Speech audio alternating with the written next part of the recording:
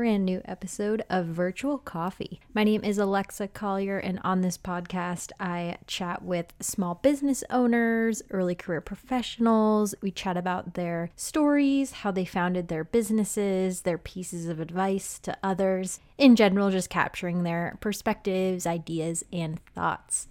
I'll also sometimes have solo episodes where it's just me chatting about a topic that's been on my mind lately. It's usually a topic that is related to careers, small businesses, early career professionals, right? Just still bringing the topic back to my audience and my main mission of this podcast, which is to accelerate those small business owners and those early career professionals. So today is one of those solo episodes.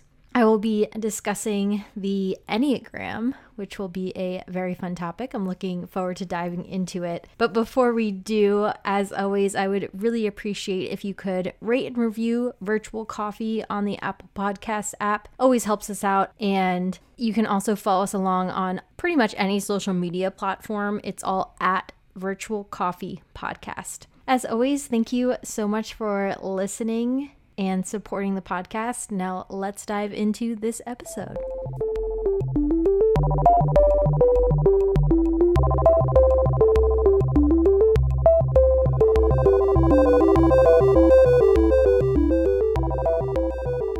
So before we dive into the topic of Enneagram, just some quick life updates. This week has been very nice. I took Monday and Tuesday off. I'm actually recording this on Tuesday and going to publish this episode later tonight. Sometimes that's how it's done. You record and publish the same day. But I took yesterday and today off really just to reset, relax. I noticed myself kind of going towards burnout. So before I got to that stage, I figured I'd take control of it, take a couple days off just to relax and come back ready to jump back into my projects. So it's been really nice just having a 4-day weekend. I am ready to go back tomorrow, but as always, it's always that like bittersweet feeling of I want to go back. I'm ready to go back to my routine, back to work, but also I wish I could have off forever. It's an internal struggle that I'm sure many of you are familiar with. So that was fun. And yesterday, Nathan, my husband, actually took me to Orange Theory. So he's been going there for about a month now. If you're not familiar with Orange Theory, it's a HIIT-based workout. So that high intensity interval training.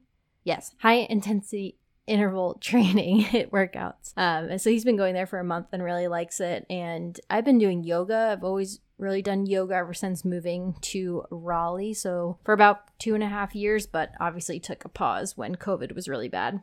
So decided just to go with him to Orange Theory, try it out since I had the day off. And I will say I was kind of against it. I like yoga. I like how it's physical and mental, but Orange Theory was really fun. It really was a very intense workout, so definitely push my body more than yoga does, I would say. So I think I'm going to swap over to Orange Theory for now and see how that goes. So that's exciting for me, kind of a routine change there, which doesn't happen often for me. But yeah, I think those are just some 2 quick life updates that have been top of mind.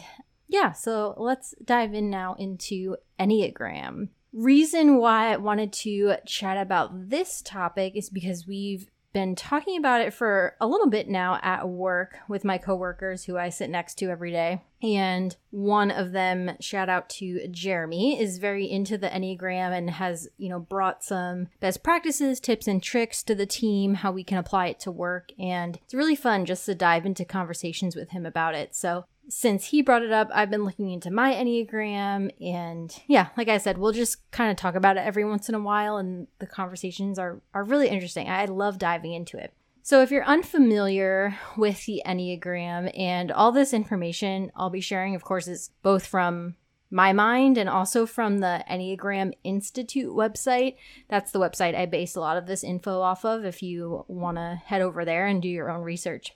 But the Enneagram is essentially 9 personality types. So you may have heard someone say, oh, I'm a 2, or I'm an 8 with wing 7. That is their Enneagram number or their Enneagram type.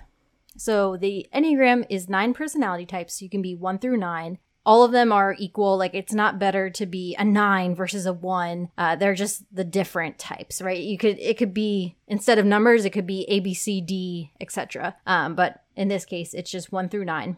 And they say you can find yourself in all 9, right? Like, I might look at a 3 and say, oh, I see myself in a 3, but I also see myself in a 4 and a 5. They say that's okay, but really, one type should be your primary. You should have a dominant type, and that is your type. So I know sometimes people really struggle with, oh, I think I'm a 7, but I'm also a 6. Sometimes I'm a 3, and really your Enneagram should just be one number. That's what the system is. That's what this philosophy is that you have that one dominant personality type.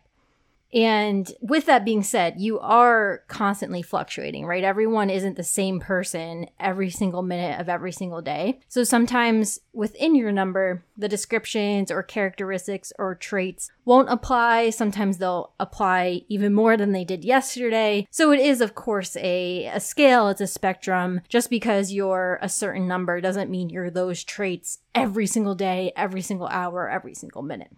And the numbers, just if you're curious, so each number is kind of assigned this name, just to summarize the number. These names fluctuate or vary depending on what website you're on, but they really all mean the same thing. Like, even if they don't use the same name for a 1, for example, I'm pretty sure the 2 words would be synonyms, right? They're very similar. So based on that Enneagram Institute website, a 1 is a reformer, 2 is a helper, 3, achiever, 4, individualist, 5, investigator, 6, loyalist, 7, enthusiast, 8, challenger, 9, peacemaker.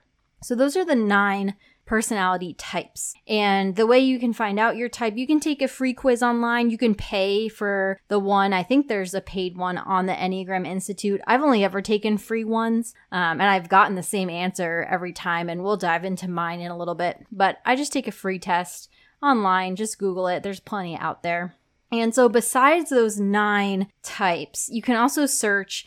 I know this is not a visual podcast, but if you search Enneagram and go to Google Images, it'll show you this diagram. It's like a circle with the numbers all around that circle and then lines between them. So they split that circle up into 3 sections. You have the instinctive, or the people who lead with their gut, feeling, or people who lead with their heart, and thinking, people who lead with their head. So the gut people, the instinctive types, are 8, 9, and 1. The heart types, the people who lead with their feeling, are 2, 3, and 4. And the head, the people who like to think through things, are 5, 6, and 7. So it's interesting. The Enneagram isn't just your one type. It's not just the 9 types. It also dives into this sort of diagram of gut, heart, and head, and how it's hard to describe without looking at it, but it's how, like, whatever type you are, it's linked to 2 other types. So, for example, I'm a 1, which leads with your gut, but I also have a number I'm linked to in the heart and the head. And depending on if I'm in a stress state or growth state, I go to those other numbers. And we'll dive into that more. But it's interesting because it's not just the types. It's not just the 9 types. It dives way more into that. So you have your 9 types, you have those 3 things you lead with, gut, heart, or head, and then you can also have a wing. So this is kind of a mix of types, right? Because they know that you're supposed to have that one dominant type, but you also might be a little bit of another one. So your wing is usually one of the 2 types adjacent to it, would be your wing. So my wing, since I'm a 1, would either be 1 wing 9 or 1 wing 2. And that's like kind of what you lean towards, what side. So that you can also find out with the test. Again, I think I took a free one and it showed me what wing I was more dominant in. So that's a little bit about Enneagram. I know it can get kind of philosophical. it's kind of based in science, kind of not. So curious what your guys' feelings are on it. And I did do a series of polls on my Instagram, which again, we'll end this episode with that. But I really like it. I think it's cool. Granted, I don't dive super into it. It's not like I live my life by being a 1. But when reading the description, I personally think it's extremely accurate.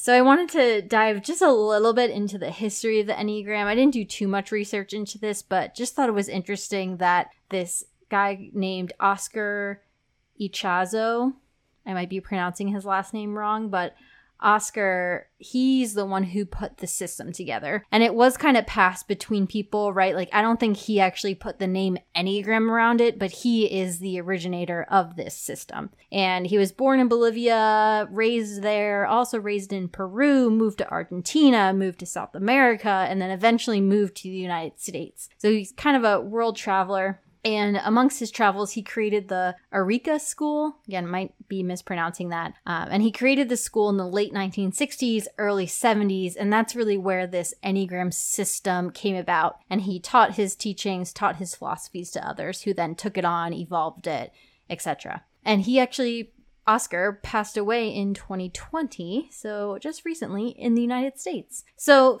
kind of a newer system, right? I don't think it's something that was created back in the 1600s or earlier. But I think a lot of Oscar's learnings are based on those older philosophies. And then he was led to create this Enneagram system. So like I mentioned before, my Enneagram, I am a 1. And I've taken the quizzes several times over the years, and I always end up with 1. And I really do try to take those quizzes as, just unbiased, just answer the questions as honestly as possible. And I think that's really important when you take those quizzes. You can't answer how you think you should be or want to be or how you think others want you to be. You have to answer it 100% truthfully and just how you are in that moment. So with that, I'm a 1, always have been a 1, and it's just funny when you read the 1 description, it's just so accurate. So 1s are the rational, idealistic type. Again, this info is from that Enneagram Institute website, and they have a ton more information on that website than I'm going to read to you now. I'm just kind of giving you the summary. 1s are principled, purposeful, self-controlled, perfectionist. Yes, that is totally me. I am 100% perfectionist. Always have been. My grandmother used to call me Miss P, Miss Perfectionist, even when I was really little. I think I'm a 2-wing, so that makes me the advocate. I think a 1-wing 9 is the idealist, I think. But 1-wing 2 is the advocate. So that's me, I think. And, based on my Enneagram type, I want to be right. I strive to improve everything, and I want to move beyond criticism. I'm laughing just because it's just so true. When I'm in a stress state, I can be moody and irrational. It's kind of my way or the highway. What you think is wrong. I'm very closed off to others' opinions, which again is very true. And when I'm in a growth state, I can be spontaneous and joyful, which I also think is very true. I have a strong sense of purpose. I need to justify my actions to others and to myself. So I'm constantly thinking through my actions. What's the result going to be? How are others going to perceive it? Again, very, very true. And I spend a lot of time thinking about the consequences of actions. I might persuade myself that I'm a head type, but I'm actually that gut type, right? I'm looking for that instinctive feeling, which is really interesting because when my coworker first showed me that circle, I was like, oh, of course I'm head. But I'm not. I'm actually the 1 falls into the gut. So it was funny to read that line that 1s persuade themselves that they're head types, but they're actually looking for feeling. So that got deep. And on that website, they also give just some brief growth recommendations based on your type. So they say I should learn to relax, recognize attacks on my ego. So don't get so angry with people, watch out when I do become closed-minded and kind of take on that my way or the highway attitude. They encourage me to get in touch with my feelings, and my Achilles heel is my self-righteous anger. So it was, again, funny to read that description because it was saying, you might be so angry at something or think, something that someone did is so wrong, but really, if you take a step back, how much does that actually affect you? Like, even if it is wrong, does it really affect you to a point where you should be feeling these feelings? And gosh, it's just so true. I've experienced that so many times where I have to take a step back and be like, why do you actually care this much? Like, check yourself. So I personally really believe in the Enneagram. Again, I think it's fascinating to have these discussions with others and how they perceive you too. Actually, one of my other coworkers was saying it'd be so interesting to see what number others would place you in versus what number you actually are. That actually sounds kind of scary to me to know exactly how others perceive me. But I personally think I'm a 1 through and through. And it really has helped me.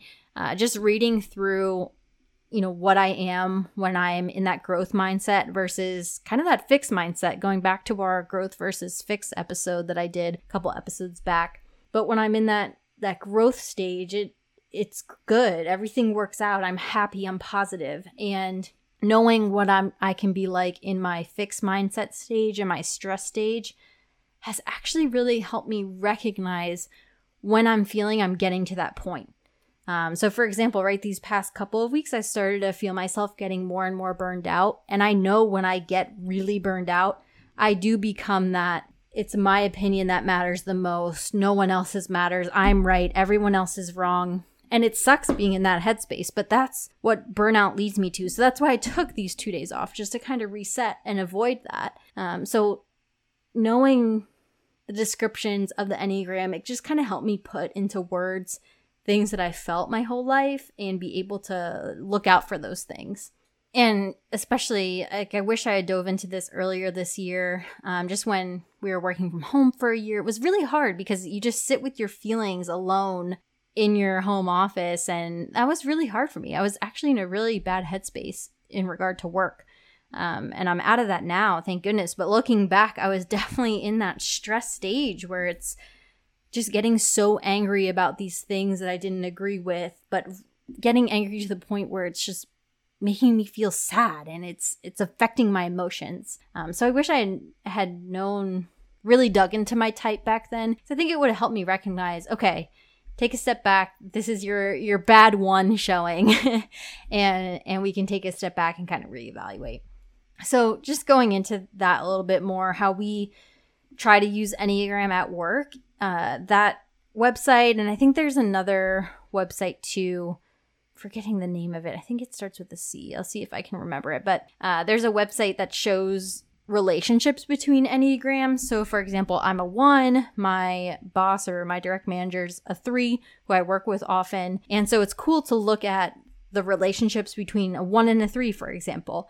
You can look at your Enneagrams together and it'll show how you work well together. And then it'll also show what to look out for, like when your relationship can become toxic or unhealthy. Some of the websites, I think most of them base it off of like a personal relationship, like friendship or romantic relationship. But if you just read it in a way that you can apply it to a working relationship, it's the same thing. You just have to read it a little differently. But I think it's really helpful when you're working on a project with someone. I am on 2 main projects right now with 2 different coworkers, and I looked at our Enneagram relationships. Again, it's helping me just to know, okay, this one project's really complex, so I need to watch out for me getting stressed and not appreciating my coworkers' opinions or differing opinions. And it's helped me look out for that. And it's reminding me to continue to be open-minded. And my boss and I's Enneagram relationship, when it's good, it's like really great. Like you can get so much work done. It's like one of the best pairings. But if it becomes unhealthy or toxic, like I could view him as a workaholic or not dedicated enough, and he could view me as closed-minded. So it's just helpful to know, okay, am I just stressed right now? Am I feeling these things just because that's my go-to, or do I actually feel that way? So as I said before, I think just knowing and reading through some of those Enneagram descriptions really just helps me take a step back. It almost pulls me out of the emotions and my own thoughts and brings me to this third-party research, this third-party description that I can then use to my advantage and use to move on.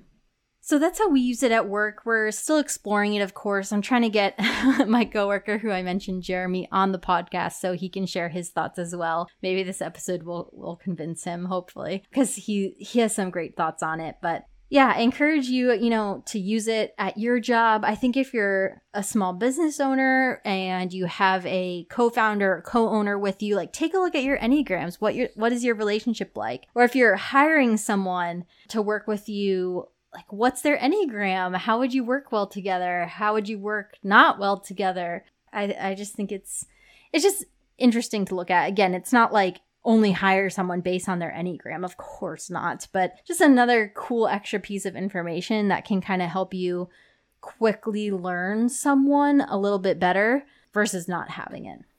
And on my Instagram, I asked a few questions and the results I thought were interesting. So I asked, do you know your Enneagram? 50% said yes, 50% said no. And I do know Enneagram's kind of that wishy-washy topic, right? Some people are really into it. Some people are like, no. Like Nathan is like, no, I do not care what my Enneagram is, and I don't really believe in it, which is fine. I asked, do you think your Enneagram is accurate? And 100% people said yes. So that's good to hear.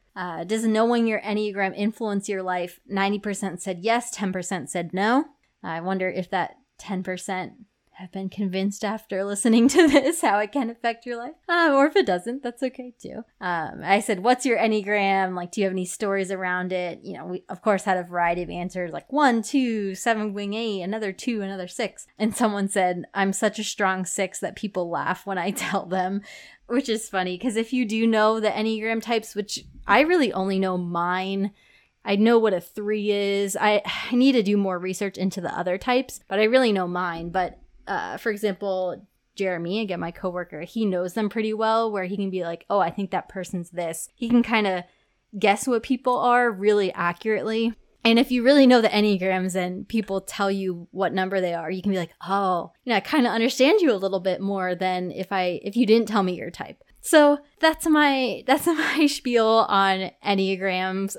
Always would love to hear your thoughts in the comments. Leave a review with your thoughts on this episode. Do you believe in the Enneagram? What is your Enneagram? Are my fellow ones out there? I would love to hear from you, my ones. But yeah, explore the Enneagram a little bit if you haven't yet. See if you like it. See if it influences your life in any way. See if you can benefit from it. But as always, thank you so much for listening to this episode. I hope I kept you occupied for about 30 minutes here. And I will see you all next week. Thank you all.